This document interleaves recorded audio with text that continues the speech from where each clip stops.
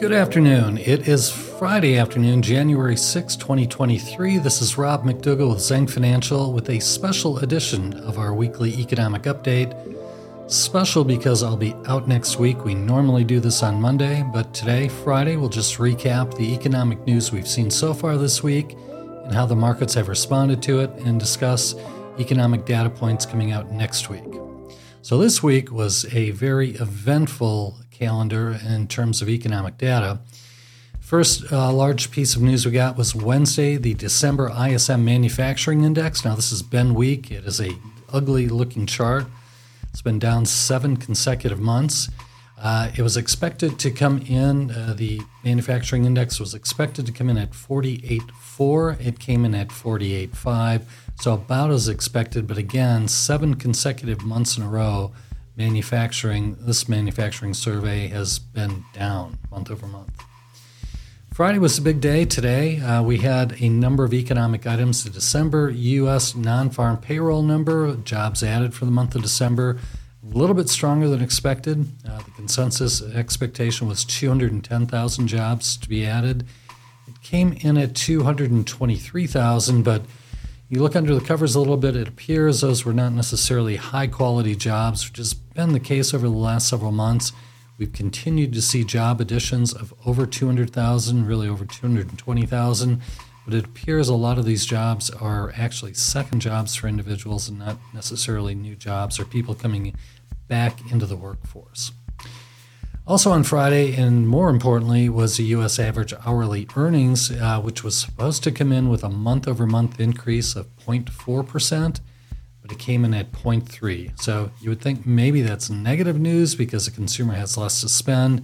But right now, investors most definitely focused on inflation and what the Federal Reserve response will be to inflation. So actually, this lower number, the 0.3 versus a 0.4, has been received very well by the markets today. I'll talk about that in a moment.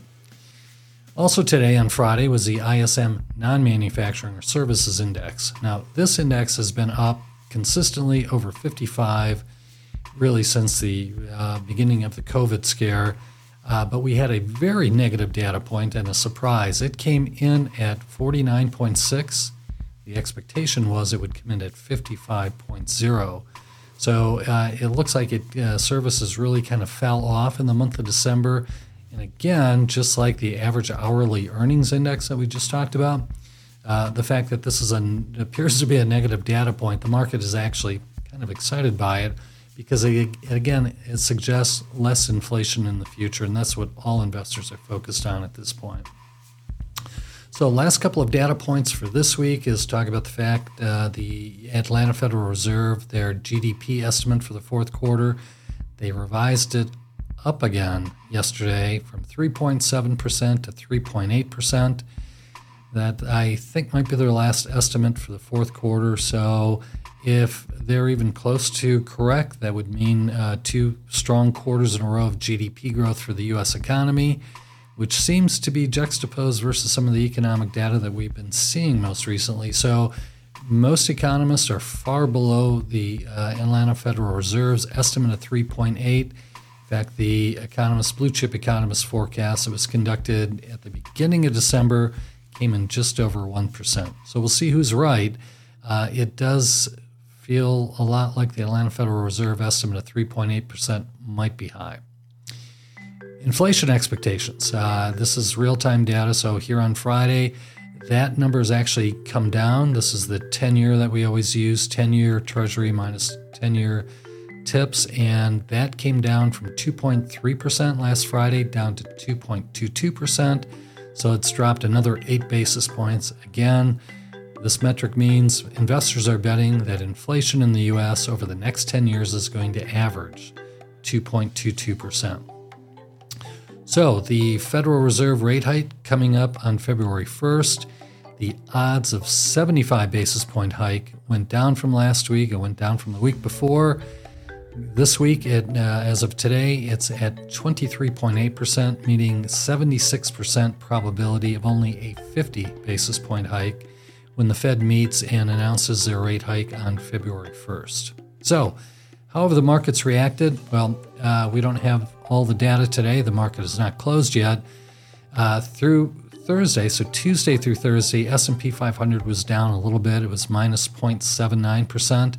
But based on the two metrics that I mentioned that were very favorable for inflation, average hourly earnings being below what was expected, and the services PMI being well below what it was expected, the S&P has staged a strong rally here on Friday, about an hour left before close, and that's up 2.5% on the day. So bonds going from Tuesday to Thursday this week, they were up about 78 basis points. That's the Bloomberg U.S. Aggregate Bond Index. They are also rallying at this point. So it's going to be a strong week for bonds, and also it appears to be a positive and fairly strong week for equities as well. Next week, the calendar. 2 categories, 3 total items coming up. 2 inflation, 1 consumer sentiment. So on Thursday, we're going to see core CPI inflation and also see regular CPI. So the regular CPI, that's with food and energy, that is expected to come in at 6.5%. That's a year-over-year measurement. That was 7.1% in November. So again, this is a really good chart. June, we were at 9.1%, and it's gone down since 5 consecutive months. This would be the 6th if the consensus holds. CPI core also going to be released. That is expected to be 5.7% year over year.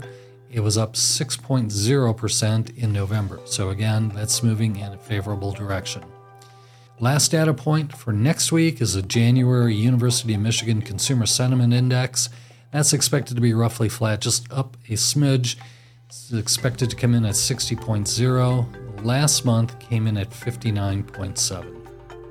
So that was just a quick recap of this week and what we expect for next week. That's all we have. No broadcast next week, so the next podcast will be a week from Monday. So I hope we have a great weekend, great week. We'll see you in a week and a half. Thank you.